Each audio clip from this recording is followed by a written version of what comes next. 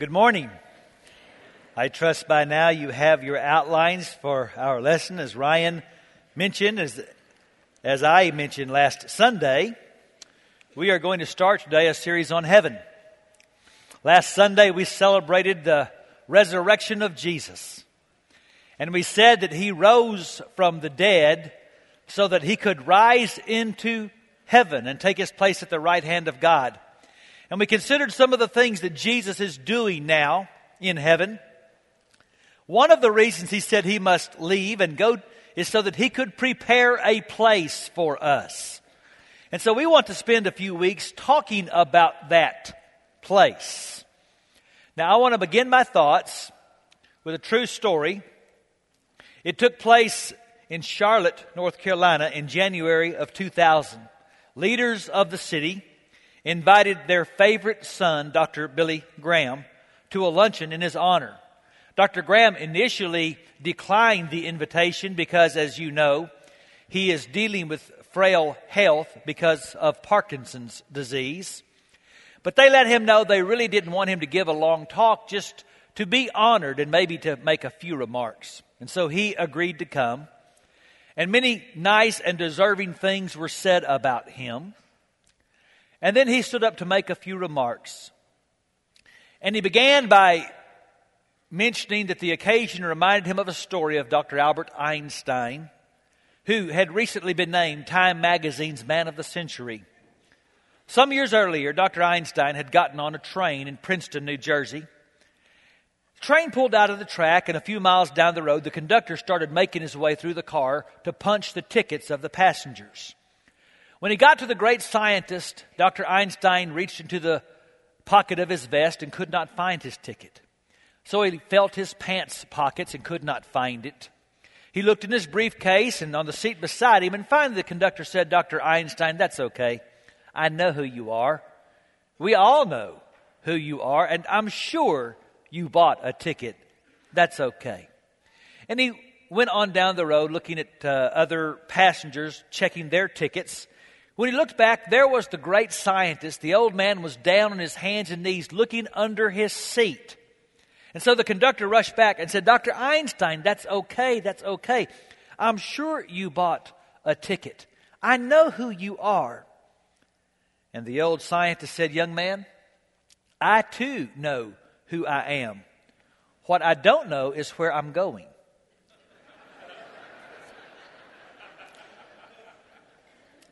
There are three great questions in life.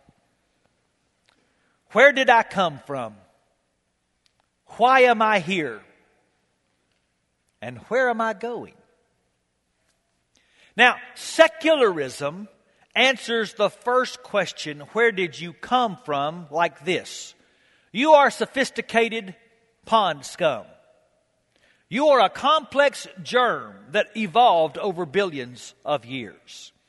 And if you accept that conclusion, it has disturbing realities about the next two questions. If you're just a complex germ, then you have no real purpose for being here. And you go nowhere but into extinction when you die. Maybe you remember some years ago a popular sitcom called Murphy Brown about a wisecracking journalist. Late in the series, she has a baby. And in one of the episodes, she begins to wonder, if my baby asks me what happens when you die, what will I say? She had asked that question of her father when she was a little girl, and her father had said, "When you pull the plug on the refrigerator, does it still keep running?" And so she said she thought as a little girl that when you died, the Goodwill truck came and got you. And so she asked people in the sitcom, what happens when you die? She asked her colleague, the philanderer Frank, and his answer depended on who he was dating at the time, whether they were a Hindu or a Buddhist or a Rastafarian. She asked Miles, her director, who was Jewish, and he replied, "Well, we don't really think about the future. We just concentrate on the here and now." Completely dissatisfied, towards the end of the episode, she goes home. And there is Eldon, the painter that always seemed to be at her house. And she asked Eldon, and Eldon said, "I do believe in immortality. I believe we live on in what we create. For me, it's my art. Maybe you have something like that. And this seemed to totally satisfy Murphy, and the episode ends, and there's Hollywood's answer. And I wanted to leap off the couch and say, that's not good enough. That's the best you can give me? A painting, a piece of land I developed, a house I built? That's my immortality? That's not enough. It's not enough for anybody. Anthropologists have yet to find a single culture, present or past, that has not believed in an afterlife. They might call it nirvana, or they might call it the happy hunting ground. But there is something in the human spirit that refuses to believe I'm just a candle, and when I'm snuffed out, I go into extinction. And there's a reason our spirit innately believes there must be an answer to the third question. And it's because the Bible says in Ecclesiastes 3:11 that God has planted eternity in the human heart. The Bible says you were made by God. That's where you came from. And the Bible says your purpose is to live for God. That's why you're here. And the Bible says when you die, you are going to meet God. Your destiny is an encounter with Him. We're all going from here to eternity. And that's why we're beginning this study of heaven. And whenever you begin a study of a subject in the Bible, the first thing you do is go to the Gospels and read the red words. Because you always start a study by asking, what did Jesus say? And the reason I believe Jesus has more weight to give on this subject than anybody else is because he has a reason to say he knows what he's talking about. You see, there's a lot of experts out there who want to answer the third question. But Jesus is the only one who's actually gone to the other side of the grave and come back to tell me what's next. There's a statue of Columbus in Valladolid, Spain, the city of his birth. You have a statue of the great explorer, and at the bottom are 3 Latin words with a lion eating the first word. The 3 Latin words are ne plus ultra, and it means no more beyond. For centuries, that was Spain's motto. For centuries, the Spanish believed they were the edge of the inhabited earth. There was no more beyond Spain. But in 1492, Columbus proved there was more beyond. And so the lion is eating the first word, no. Well, in the same way as Jesus rose on Easter Sunday and appeared, he was saying, there's more beyond. All men are going from here to eternity. Not everybody in his day believed that. He had secularists to deal with too. They were called Sadducees. They didn't believe when you died anything happened but extinction. They came up with a preposterous scenario one day. It was, a man gets married, they said. And he dies and the wife remarries and that man dies, and this happens 7 times. So whose wife will she be in the resurrection?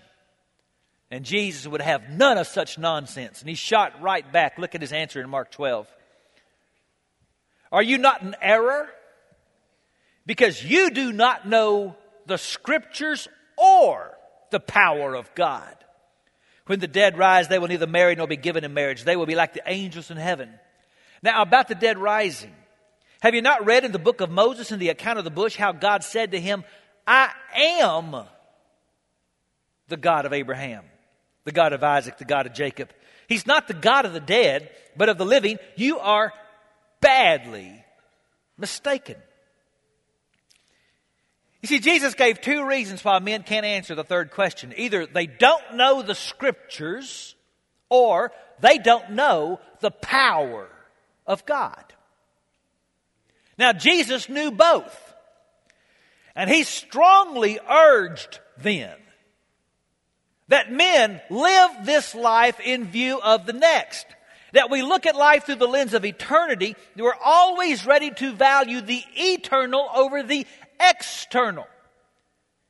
And so, for example, if following Jesus makes your life harder, it's worth it because of what comes next. Matthew 5:11 and 12. Blessed are you when people insult you, persecute you, falsely say all kinds of evil against you because of me. Rejoice and be glad, because great is your reward in heaven. And if following Jesus brings great joy. Remember one time he sent his disciples out on a mission. They came back and said, "Oh, Jesus, it was awesome. We preached, we healed the sick, we cast out demons. We were doing it, man." Jesus said, Luke 10:20, "Well, don't rejoice just because evil spirits obey you. Rejoice because your names are registered as citizens of heaven." Maybe one of the best known things Jesus ever said was in Matthew 16. This is why you should look at life through the lens of eternity. Because he said, well, how do you benefit if you gain the whole world, but you lose your own soul in the process? Is anything worth more than your soul? You see, Jesus did not preach the gospel of life enhancement. That was created by the American church. We preach a gospel of come to Jesus and we'll meet all your needs. We will teach you how to be consumers, and our job will be to try to keep you, the customer, happy. Jesus didn't preach that. Jesus did not guarantee that if you followed him, you would have an easy life. He guaranteed the next life. And he said, you're going from here to eternity. So you need to live like it. This could be an entire series. I could do a whole series of sermons just on what Jesus said about the next life. But I'm going to sum up his teaching today in just 3 statements. And the first is this. Jesus was clear that everybody will be raised and judged. Physical death ends no one's existence. Every human being will be raised from the grave and has a court date in the future, and there will be no excused absences. Today, if you have enough money or influence, you can put off your date in court, but not this date. Everybody will be raised and judged. Look at what Jesus said in John 5. I tell you the truth. Whoever hears my word and believes him who sent me has eternal life and will not be condemned. He's crossed over from death to life. I tell you the truth. A time is coming and has now come when the dead will hear the voice of the Son of God, and those who hear will live. For as the Father has life in himself, so he has granted the Son to have life in himself, and he's given him authority to judge because he's the Son of Man. Do not be amazed at this. For a time is coming when all who are in their graves will hear his voice and come out. Those who've done good will rise to live, and those who've done evil will rise to be condemned. See, Jesus told many parables that emphasize that the future age is going to be inaugurated by an universal judging. And so you look at the different parables of Jesus. There's the sheep and the goats, the good fish and the bad fish, the wheat and the tares, the foolish virgins and the wise virgins. There's going to come a great judging to inaugurate the next age. And not only did Jesus say that's coming, but he says there's not going to be a third group. You're either in this group or that, and a lot of people are going to be shocked at the verdict that day. In Matthew 7, Jesus said, not everyone who says to me, Lord, Lord, will enter the kingdom of heaven, but only he who does the will of my Father who's in heaven. And many will say to me on that day, Lord, Lord, did we not prophesy in your name, and in your name drive out demons and perform many miracles? And then I will tell them plainly, I never knew you. Away from me, you evildoers. I mentioned at our Wednesday night service a few weeks ago that afternoon our water heater had exploded in our attic and caused a lot of problems. And I had said a few days later, life could not have any more hassles than it currently has. Well, I was wrong. 2 weeks ago today, my wife got a call from a frustrated Tom Thumb employee wondering why our check had bounced and when were we going to pay for the groceries we had bought. My wife informed the employee that we don't shop at that store, that we don't bank at that bank, and they've made a mistake. Well, you can guess where this is going. On Monday, bill collectors began to call. We began to get a lot of notices in the mail from collection agencies, and we are the victims of identity theft. And all over the Metroplex in the last few weeks, someone using my name and driver's license number has written thousands of dollars in checks pretending to be me. Well, while I'm not obligated for the expenses, obviously, it is an amazingly difficult hassle to fill all the paperwork out to try to clear your name and your credit rating. I hope the person who has done this is caught and stands before a judge, and the judge will say, you are guilty of wearing a name you had no right to wear and pretending to be who you are not.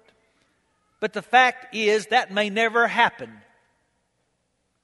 At least not in this life. But Jesus says in the life to come, we'll stand before a judge who knows who we are. And some are going to be shocked that day when the judge says, you wore a name you had no right to wear. You pretended to be somebody you really weren't. On that day, the judgment will be fair and it will be clear. And not everybody will go to heaven, but anybody can. Because the second thing Jesus was clear about was that anybody who trusts Him will be welcomed into heaven. See, Jesus' view on life after death was controversial, but it was consistent. He never wavered. He said, your eternal destiny hinges on your relationship to me. In John 6:40, Jesus said, my Father's will is that everyone who looks to the Son and believes in Him shall have eternal life, and I will raise him up at the last day. You see, the great question on the day of judging will not be, how much did you sin? That's the mistake most people make. 2 weeks ago, I preached a message called Get Off the Scales, where I tried to explain why being good is not good enough to get you to heaven. If you were not here, and if you have not accepted Christ as your Savior, I beg you to listen to that tape. Go up to our tape room, get a CD of that message. I'll pay for it. You just tell them that I said to go get it. I want you to understand, nobody goes to heaven because they're good enough. The question on the great day of judging will not be, how much did you sin? The question will be, how much did you trust God's answer for your sin? Jesus said in John 8:24, unless you believe that I am who I say I am, you will die in your sins. Maybe the best known verse in the Bible is John 3:16. Look at it with me. For God so loved the world that He gave His only Son, so that everyone who believes in Him will not perish but have eternal life. Listen, God loves the whole world, but only believers go to heaven. Only people that believe that Jesus is the Son of God have eternal life. So the question is, how much do you trust Jesus? He said in John 14, don't be troubled. You trust God. Now trust in me. There are many rooms in my Father's home, and I'm going to prepare a place for you. If this were not so, I would tell you plainly. When everything is ready, I will come and get you, so that you will always be with me where I am. Now, we're going to talk a lot more in future Sundays about what heaven will be like. But Jesus gives us some clues. You know, there was a great Christian song a few years ago that I love called I Can Only Imagine. But I want you to know, when it comes to heaven, you can do more than only imagine. We have some very clear indicators of what our next home will be like. Jesus said there are many rooms. In other words, heaven is a place of community. It's a place of fellowship. You know, people sometimes say, well, I don't want to come to your church because it's a big church and I just don't like being around lots of people. What you going to do to get to heaven? You need to get used to worshiping with lots of people, because heaven is a place of many rooms. It's going to be a place of rich fellowship and rich friendship. Not only that, he said, I'm going to prepare a place for you. Heaven is a place, a concrete place. You're going to be raised a physical, tangible body, and you're going to live in a place. And I'll tell you more about that in future Sundays. Hollywood has done us no favor here, because every time Hollywood makes a movie about heaven, heaven looks like a fog bank. You're not going to live in a fog bank. You're not going to live on a cloud, and you're not going to have wings, okay? You're going to have a resurrected body, and you're going to live in a place. And he says, I'm coming for you. Heaven is a place of unique identity. He's coming for you. We are not going to be genderless clones in heaven. He wants you, your personality, your uniquenesses, the things that make you, you. It's what Jesus is taking to heaven. And then he says, I'm coming for you so that you can live with me. The most important thing to know about heaven is that it's going to be a place of unlimited capacity and opportunity to fellowship with God. Isn't that what you want the most? Do you know that's what you were made for? Do you remember, and way deep down in your heart you do, there was a time once when God would walk with man in the garden. That's how close they were. And there's something deep in the soul of every person that yearns for that.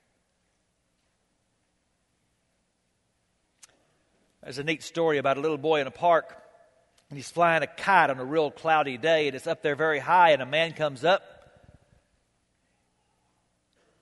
What you doing, little boy? I'm flying my kite. And looks up.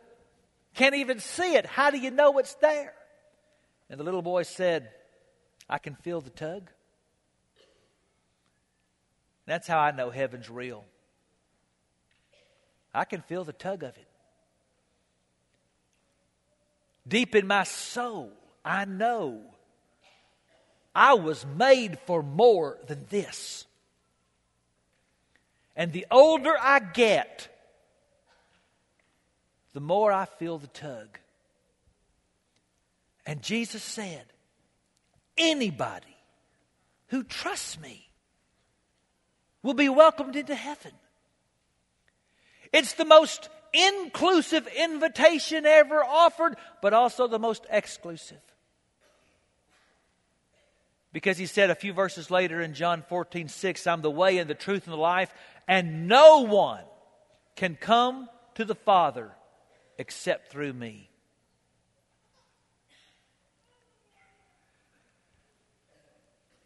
All dogs do not go to heaven. All roads do not lead to the same place.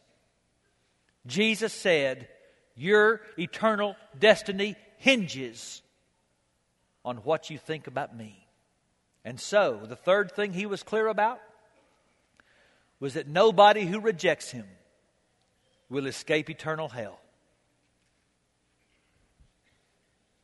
In one of those stories he told about the sheep and the goats, he said in Matthew 25, the judge will say to those on his left, depart from me, you who are cursed, into the eternal fire prepared for the devil and his angels. And then they will go away to eternal punishment, but the righteous to eternal life.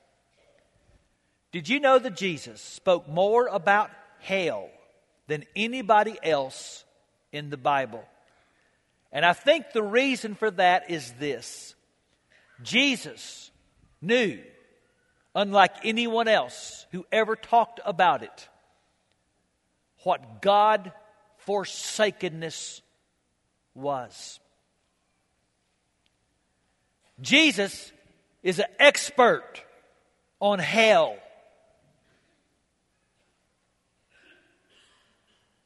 Because he's been there and done that. And he used three metaphors over and over to describe hell. One of them was darkness. And the meaning of that metaphor is that hell is going to be a place of total isolation. One of the most asinine things I hear skeptics say is, well, when we all get to hell, we'll just have a big party. No, you won't, because if you get to hell, you won't know anybody else is there. Hell is a place of eternal loneliness of the soul. And he used the metaphor of fire. And we can debate in another sermon if that's literal or not, but I do know this, you're going to have a literal physical body when you're raised, wherever you spend eternity. The point of the metaphor is hell will be a place of discomfort. And he used the metaphor of gnashing of teeth. And that's a sign of self-reproach and remorse. Do you know when you're driving too fast and you look in your mirror and you see the lights flashing and you go, ugh? Or you take a test and you miss a couple of questions that you should have got and you get a bad grade and you go, oh. Hell will be a place of eternal remorse, where you regret the life you should have lived and can't ever live again. And some of you are thinking, well, I just don't think the God I worship would send people to a place like that. And I'm going to contend that the God I worship, the God of love, must prepare a place called hell. Max Lucado writes, how could a loving God send people to hell? That's a commonly asked question. The question itself reveals a couple of misconceptions. First, God does not send people to hell. He simply honors their choice. Hell is the ultimate expression of God's high regard for the dignity of man. He has never forced us to choose Him, even when that means we could choose hell. As C.S. Lewis stated, there are only two kinds of people in the end: those who say to God, thy will be done, and those to whom God says in the end, thy will be done. All that are in hell choose it. In another book, Lewis said it this way: I willingly believe the damned are, in one sense, successful rebels to the end, and that the doors of hell are locked on the inside. No, God does not send people to hell, nor does He send people to hell. That's the second misconception. The word people is neutral, implying innocence. Nowhere does Scripture teach that innocent people are condemned. People do not go to hell. Sinners do. The rebellious do. The self-centered do. So how could a loving God send people to hell? He doesn't. He simply honors the choice of sinners. Listen, if God forced you to love Him, He would be less than love.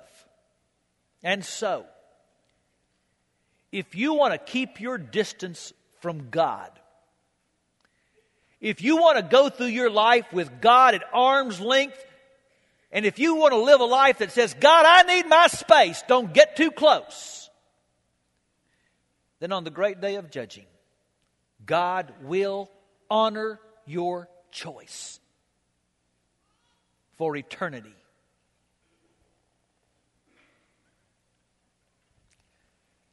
It really is your choice. What will you do with Jesus? They tell a great story about Calvin Coolidge. When he was vice president, he was presiding one day over the Senate. Two senators got into a heated exchange, and one said to the other, "You can go straight to hell." And the offended senator turned to Coolidge and said, "Did you hear that? He just told me to go to hell." And Coolidge looked up and pointed to the Bible he was holding in his hand and said, "Well, I've been reading the rule book, and it says you don't have to go."